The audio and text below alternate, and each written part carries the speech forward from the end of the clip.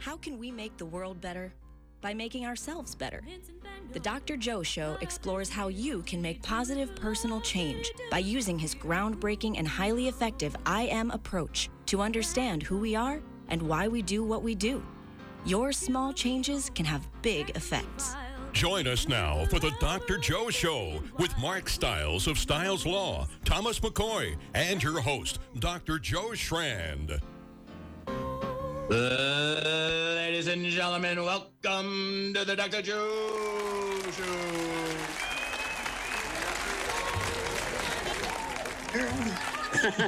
Nice. That was wonderful.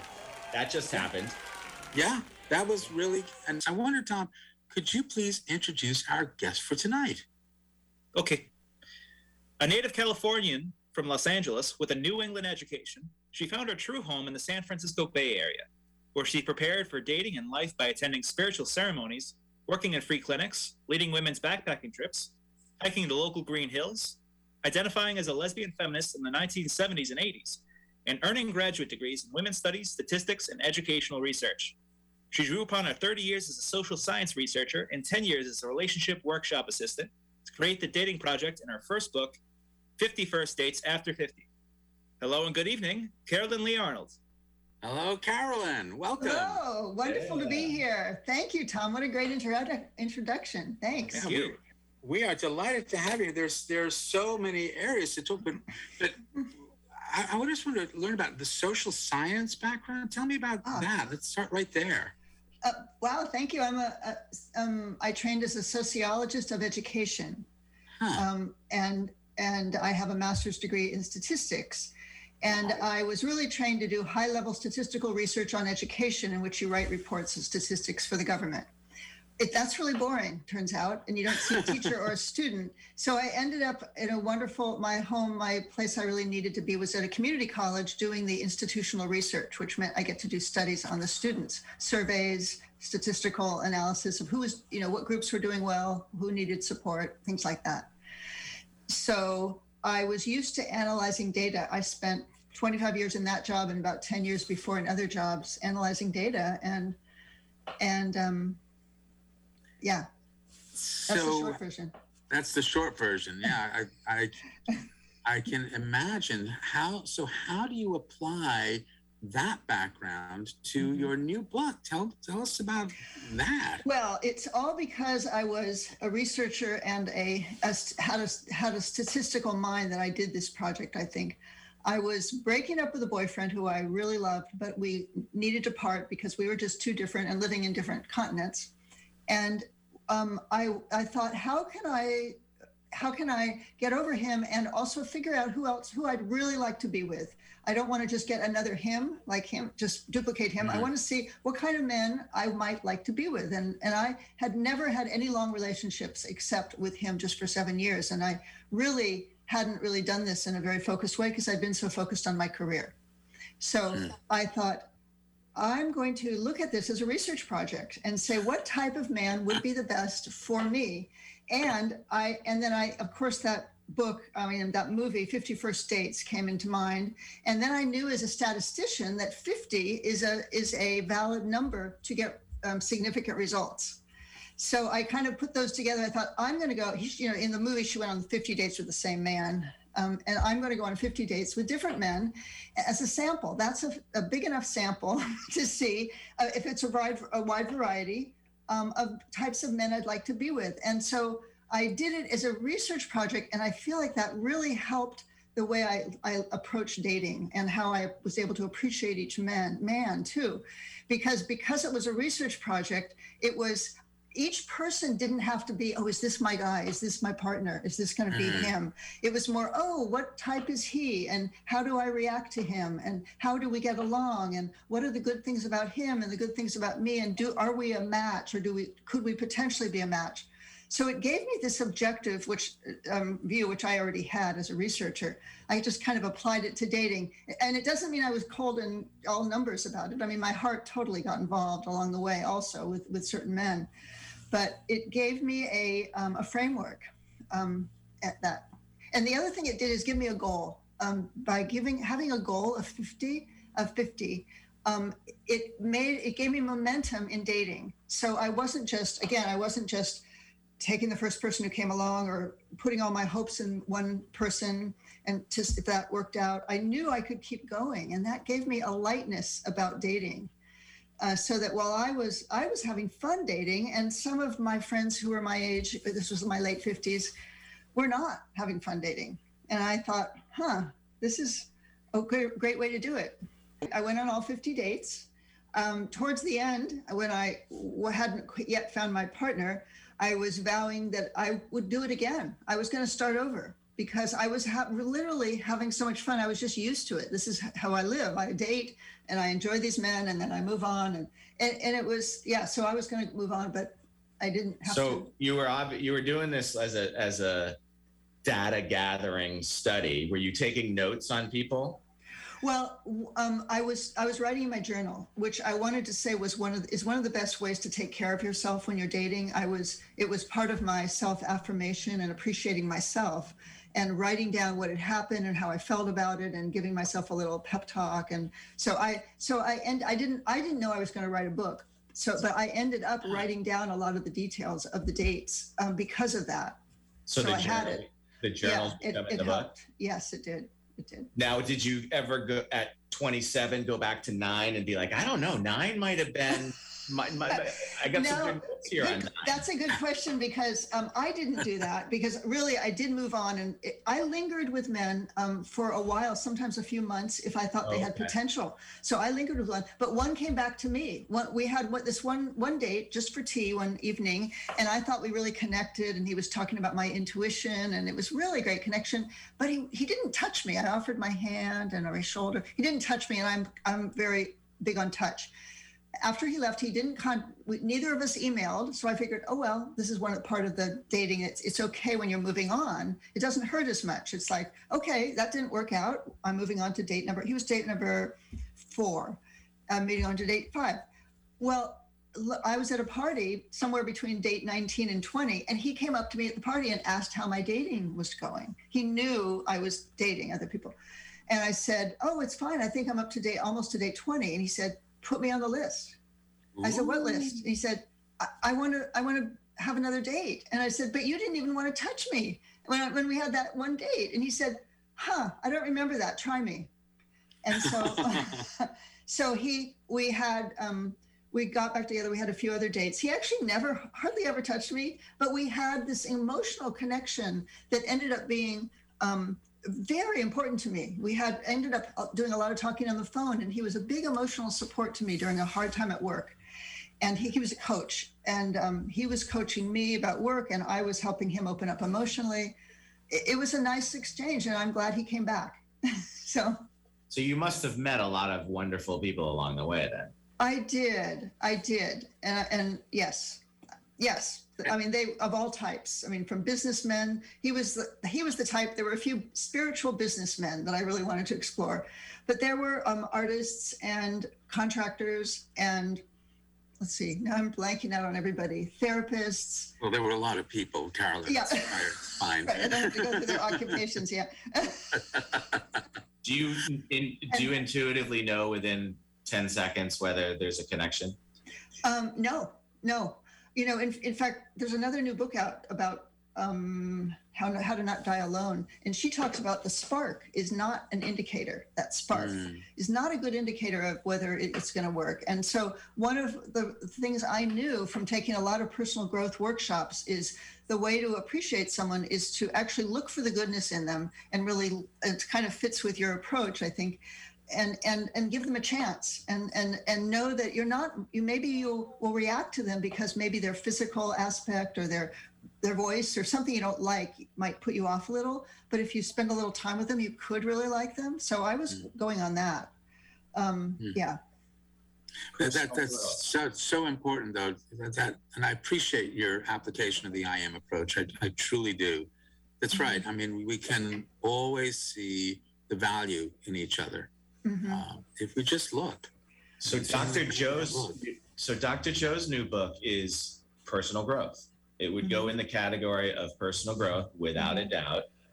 Who did you enjoy learning from most when you were doing your personal growth seminar? Well, I was lucky to kind of find the Human Awareness Institute.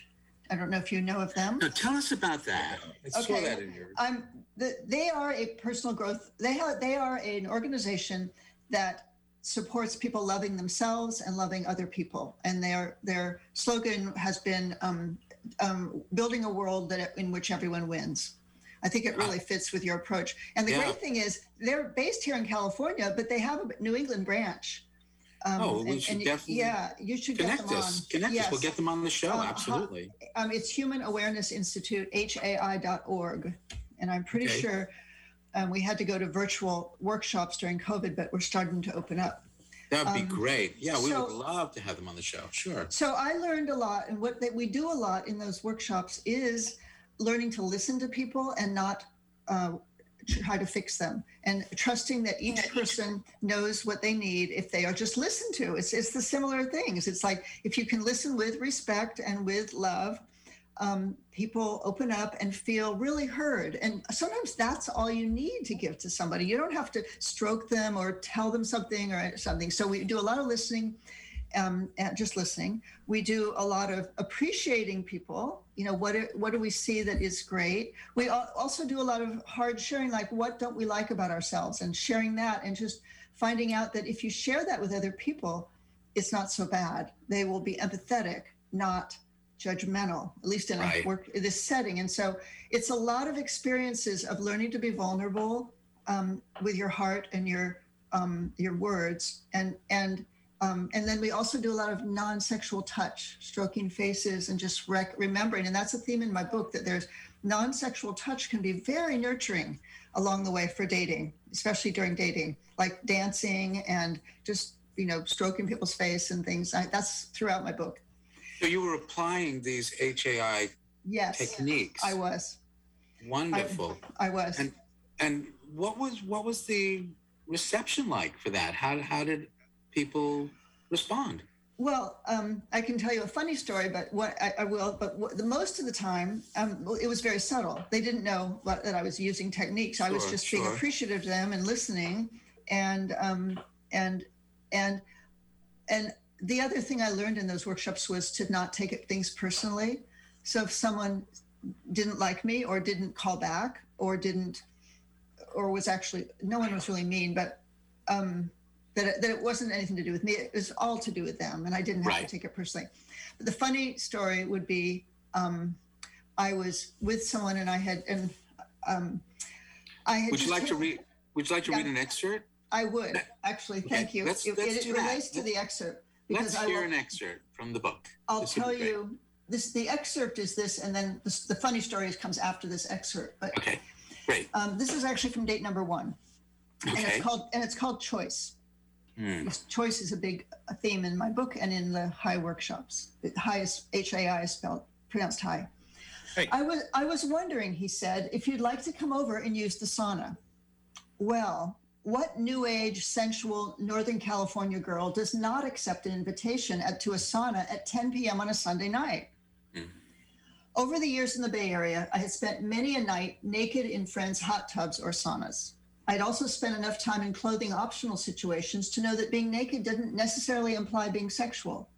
And yet the thought of being naked with Randy in a sauna thrilled me. It was an innocent excitement. I was enjoying feeling turned on without assuming it would lead anywhere. I was good at letting men know how physically close or distant I wanted to be. 10 years of workshops on relationships had taught me the concept of being at choice, that at every moment I can choose differently. I didn't know what Randy was expecting, but I assumed that he would respect whatever my choices were. That's the excerpt. That is so important.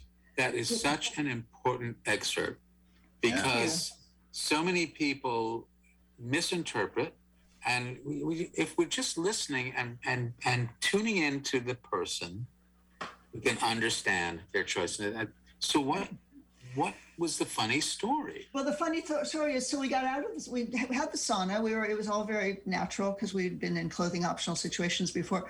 We were in the sauna. We got out. We put our robes on, and this was our first date. But we were attracted to each other, so we were kind of easing closer on the couch, and then we started kissing, which was just perfect, just what I wanted. And then, so I started stroking his face. You know, I'm used to that. I stroked his face. And he said, I want to make love to you. And I said, oh, you know, right now I'm just happy kissing and stroking your face. Would that be okay if we did that? And he said, well, yeah, but I can't stop. I just can't. I can't. If we do that, I will want to do more. So I said, well, thank you. It's a work night. I better go. And I had to pull back because it was I had to accept where he was. Well, that's what he said. He could not stop. And luckily he accepted me saying, nah, I just want to do this. And we just came to a mutual agreement. And I hope it wasn't just luck. I hope it wasn't just luckily. Well, you said luckily he accepted your position as well. I hope it wasn't right. luck, but that it was his choice and his awareness of where you were at. That was date number one? That was date number one. Mark is intrigued. Did you start to think, this might not work as well as I planned? No, I actually was disappointed when I walked out the door. And then I thought, wow, this is really working. I'm finding out what I like about someone, because he had actually talked a lot too and didn't ask me any questions. So I was saying, okay, I just found out that I like someone who listens more, and I like someone who might value non-sexual touch. And I would like someone who is more receptive to doing what I want to do. So I kind of had that information. So I felt like that's what I'm doing. That's what this is about, gathering information. I went back to my researcher self. Right. And choice. Great choice. Title. Absolutely. Mm-hmm. So we've spoken about date number one, which was clearly an important educational moment where you began, I don't want to put words in your mouth, but you began to recognize what this was really about and what you are looking for. Mm-hmm. And let's hear another story about this. Okay, I'm going to skip to date number 27. Okay. And I have a cute little excerpt. I love this excerpt, but then I'll tell you the story. Okay. Because this is about what happens when I really want to be with someone, when I really think they actually might be good for me, and they don't quite see it, but they're willing to keep dating with me. That's what was happening with this guy. He said he wasn't ready to be in a relationship. He was a business guy. His business wasn't going very well. He said he couldn't date, but he kept dating me. It was very confusing. And I said, and I thought we'd be great partners. He was another spiritual businessman.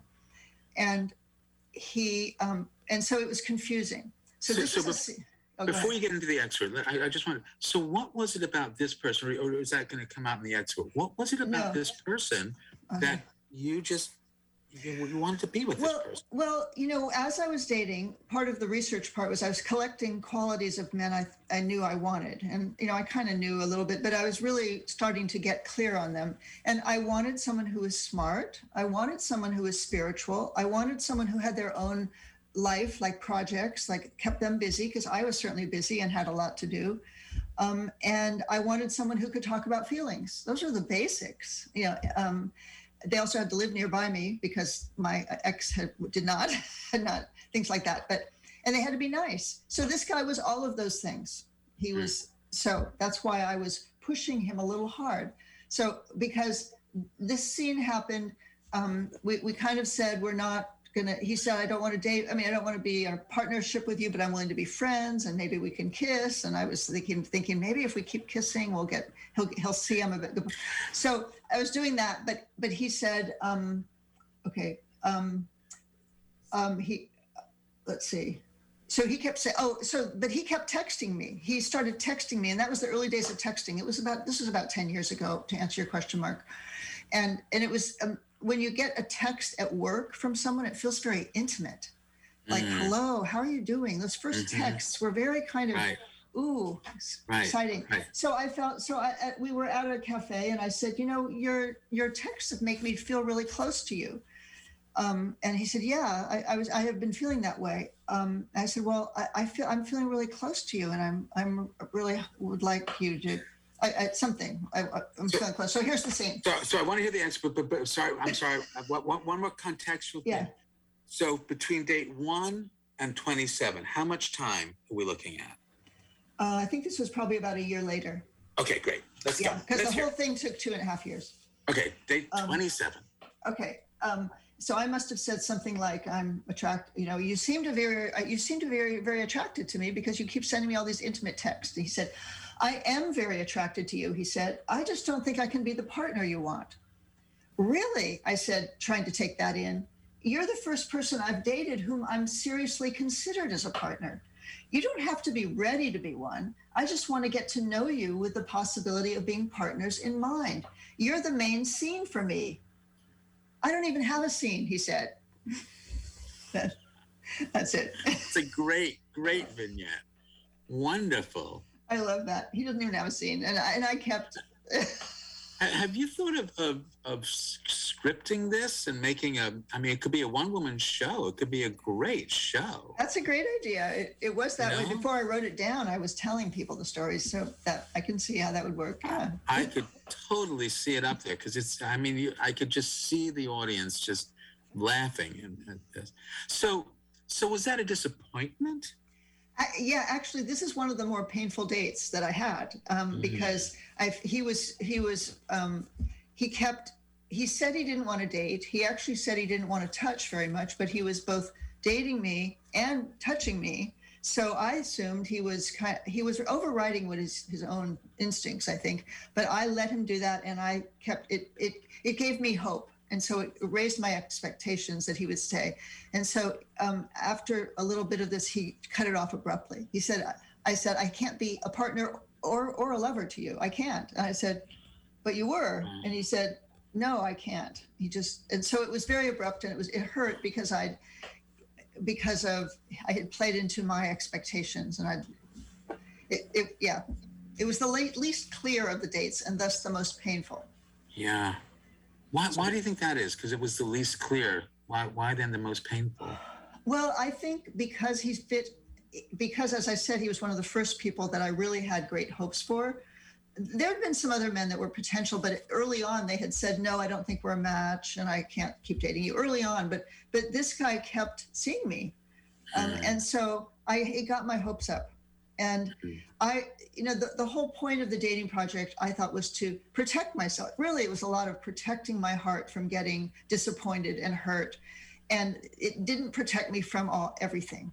And I just had to accept that I was very sad and let down, and I had invested some feelings in this. Luckily, I had a support group of friends, including my ex, who I could call or write, and people rallied around me and said, oh, he wasn't right for you, things like that. So did that jade dates 28, 29, 30? Were you more reserved? No, I do feel lucky that I have a resilient heart. And she gets hurt, and I think of her as a character because I talk to her when she gets hurt. But she gets bruised and hurt, but then I comfort her, and we keep going, and she opens up again. So I feel lucky in that I can do that. I mean, I learned a lot of optimism and from my parents, and looking on the sunny side and things like that. And so I kept. What I did was I got hopeful. I just got hopeful, and that's where I returned to the project. Like, oh, that was only date 27. I've got almost half the ones to go now, and there's always the next one. Always brings some hope. That the next one will always be better. It's a contradiction, or you're holding both things at the same time, and that I have hope for the next date, but there's also less weight on the next date because I know that there will be others. So that's how I protected my heart. So how does it end? Well, I found my partner. Within one of those dates. And I can't, it might be a secret which number he is. Yes. Yeah, let's keep it a secret for right now. And this book, let's just give people a little bit of background. So people can go. Do you have a website where people can pre-order the book? Yes, okay. My website is my full name, carolynleearnold.com. I think you have to do the HTTPS whatever or www. carolynleearnold.com, and there is one of the pages is places to order, and it includes several independent bookstores and ways you can get to your own independent bookstore to order it, as well as Amazon, Barnes & Noble, and iBooks. So wherever you want to order, you can do it from my website, through my website. That's very nice. And so if you're in a certain area, you could actually ask your local bookstore to pre-order it for you? Yes, you can. And there's one of the links is Indie Books. You can look up what's the closest independent bookstore to you, and then you can either call them or go and get the book ordered, which I really encourage, because independent bookstores really need our support during this time. It's getting really hard on them, and they're really the ones who are providing the diversity in books right now. So true. And when is the release date? It's November 2nd, which does seem far away now, but it will come up. And so what you can do by pre-ordering, the bookstores will get it for you, I think, by November 2nd. And if it's an ebook, it will be in your e thing. That day. That's fantastic. Yeah. And you have a blog as well, so people I'm just starting my blog now. Oh yeah, if people go to my website and sign up for my blog, and it's really my blog email, which is really just going to be my blog. It's going to be a lot about dating tips and things I learned along the way on this dating project. And I'm also going to be announcing my book events, what's upcoming, and also the podcast, which when we record this. If they do that, if they sign up with their email, I will send them the detailed version of my 10 dating tips. Real dating tips. Yeah. Yeah, the dating tips are not that explicit, but they're in it. One of my blurbers, my reviewers said, it's no mere memoir, but a handbook on how to date the adult way with effective communication, self-care, emotional responsibility, and joyful sexual freedom. So I'm modeling. I feel like I'm modeling how it could be done if one was using really appreciative skills with people. Do you want me to go back to the magical date? Let's do it. Let's hear the magical date. I don't have an excerpt from it, but he invited me to go outside, and it was drizzling, and he led me up this slope, and I was wondering what he was doing, but I had met him on a Sierra Club hike, so we were hikers. I followed him up the slope, and it was this magical hut filled with candles and music, ephemeral music playing, and it was just magical. We were way up above his house. We looked down on his house. It felt like we were in Lord of the Rings and those little houses on the hills. I was entranced. The only problem was I was really trying to like him. I might have taken my appreciative skills overboard on this one, because he was really, I liked him because he was really nice. He was very creative musically and that way, but he was shorter than me. And I was trying to see if I could like someone who was shorter than me. And I knew up until then, I wasn't usually attracted to people who were shorter than me, but I was giving it a try because I liked so many things about him. So this is why it was our fourth date. I was still there, I couldn't get over the fact that he was short. It was just keep getting in my way in terms of my heart reaching open to him.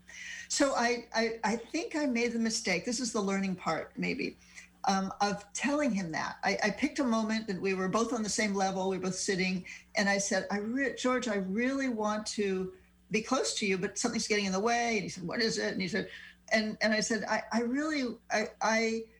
I am used to being with men who are taller, and you're shorter, so I'm just trying to get over that. And he said, why are you telling me that when I can't do anything about it?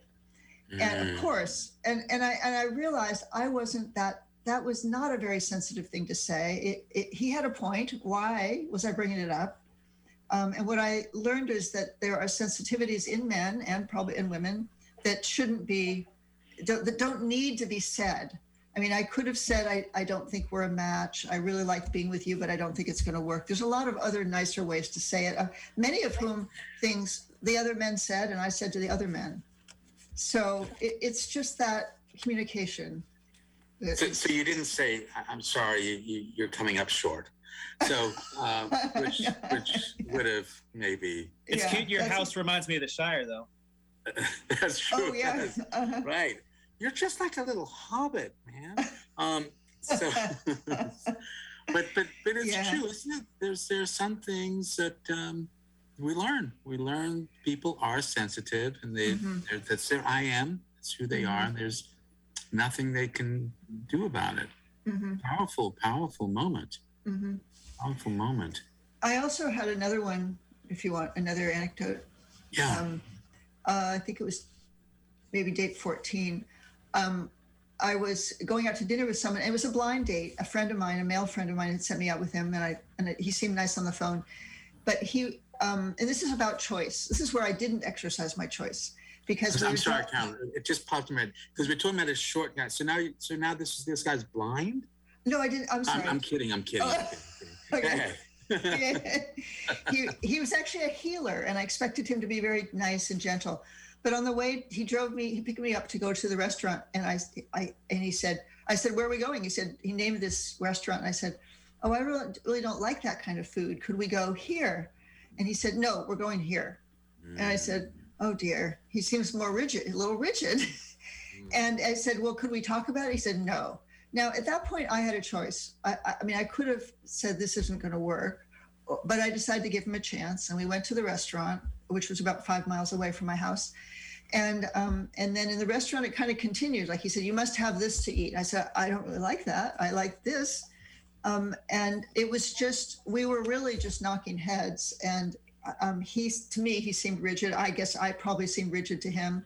I suggested maybe he would like the workshops that I used to attend, and he was insulted by that because, it was just, and my choice was, could I have just left? Because by the time we got back to my house, we were a little bit very miffed at each other. It was a bad experience for both of us. It was I could have probably taken an Uber home. There was a girlfriend who lived nearby the restaurant. I could have gone to her house. It's, the thing about, it's a very profound idea that we are at choice every moment, especially in dating or sexual situations. It's really okay to change your mind at any minute. And it does help if the partners have to, some people don't understand that, and it might be hard to do that. But in ourselves, we need to know that we can change a situation, because that's the only way we can feel safe and that we're in control of things. Yes, and I hope that message is loud and clear to everyone, because there was a long time in our history where it didn't seem that way, where it seemed like once you're on some path, you have no choice. Right. And it is critical that people hear that. We have a few minutes. So the IM, as you know, has two rules. Because the home, the social, the biological, and the IC domain interconnect, small changes can have big effects. So, Carolyn, what small change can you recommend to our listeners if they are embarking on dating? Yeah, I have a small change, but it's actually a big change. It's about doing very loving affirmations to yourself, because we can't really offer ourselves as a partner to anyone unless we really love ourselves. We can't expect someone else to love us until we are. And so loving yourself, and one simple one is affirmations, and there are lots of books on affirmations to get. Just know that you're loving yourself, and then you'll attract someone who will love you. But you can't just love yourself alone. You can't just go in a room and say, "I love myself." We get that by reflection from other people. So be in a supportive community. Choose to be in a supportive people with people who love you, who appreciate you. Be around people who will support you, because that's the messages you're going to end up taking into yourself. So it's a kind of a combination, right? But it's important. And that part is the IC domain. How you see yourself, how you think other people see you. But you're right. Everyone's valuable. That's what the IM is saying. Is you can look at yourself. This is my current maximum potential, but if I don't like it, I can change it. I can adapt. I can evolve. So the first rule, small change have big effect. The second, everyone is an IM, which means everyone's interested in what you think or feel about them, which means you control no one, but you influence everyone. That really fits into the story that you just told us. Yeah. So Carolyn Lee Arnold, what kind of influence are you hoping to be? Well, I hope to be someone who appreciates other people, and I've been doing that for a long time. that it's amazing how much you can peace and love you can spread by just listening and appreciating who people are. And rather than wondering what they're thinking about you, start appreciating them, and they'll love you for it. It's so true. It's true that, and that fits right into the I am. Everybody wants to feel valuable. At every and any moment in time, you can remind someone of their value. And whenever you do that, you increase your own value. Carolyn, thank you so much for being a guest on the Dr. Joe Show. You have really made us feel valuable by just being here and talking with us. It was wonderful. You three are wonderful interviewers and accompanists. So before we go, one more thing. How do we get to your book? How do we pre-order? CarolynLeeArnold.com. And that's my website. And go to the one where it says where to buy, and it will give you options of places to buy, including both independent bookstores and the usual big bookstores. That's great. We got it on our site. All right, folks. Thanks so much. We'll see you next week on the Dr. Joe Show. Bye, everyone. Bye, Ben. Bye, guys.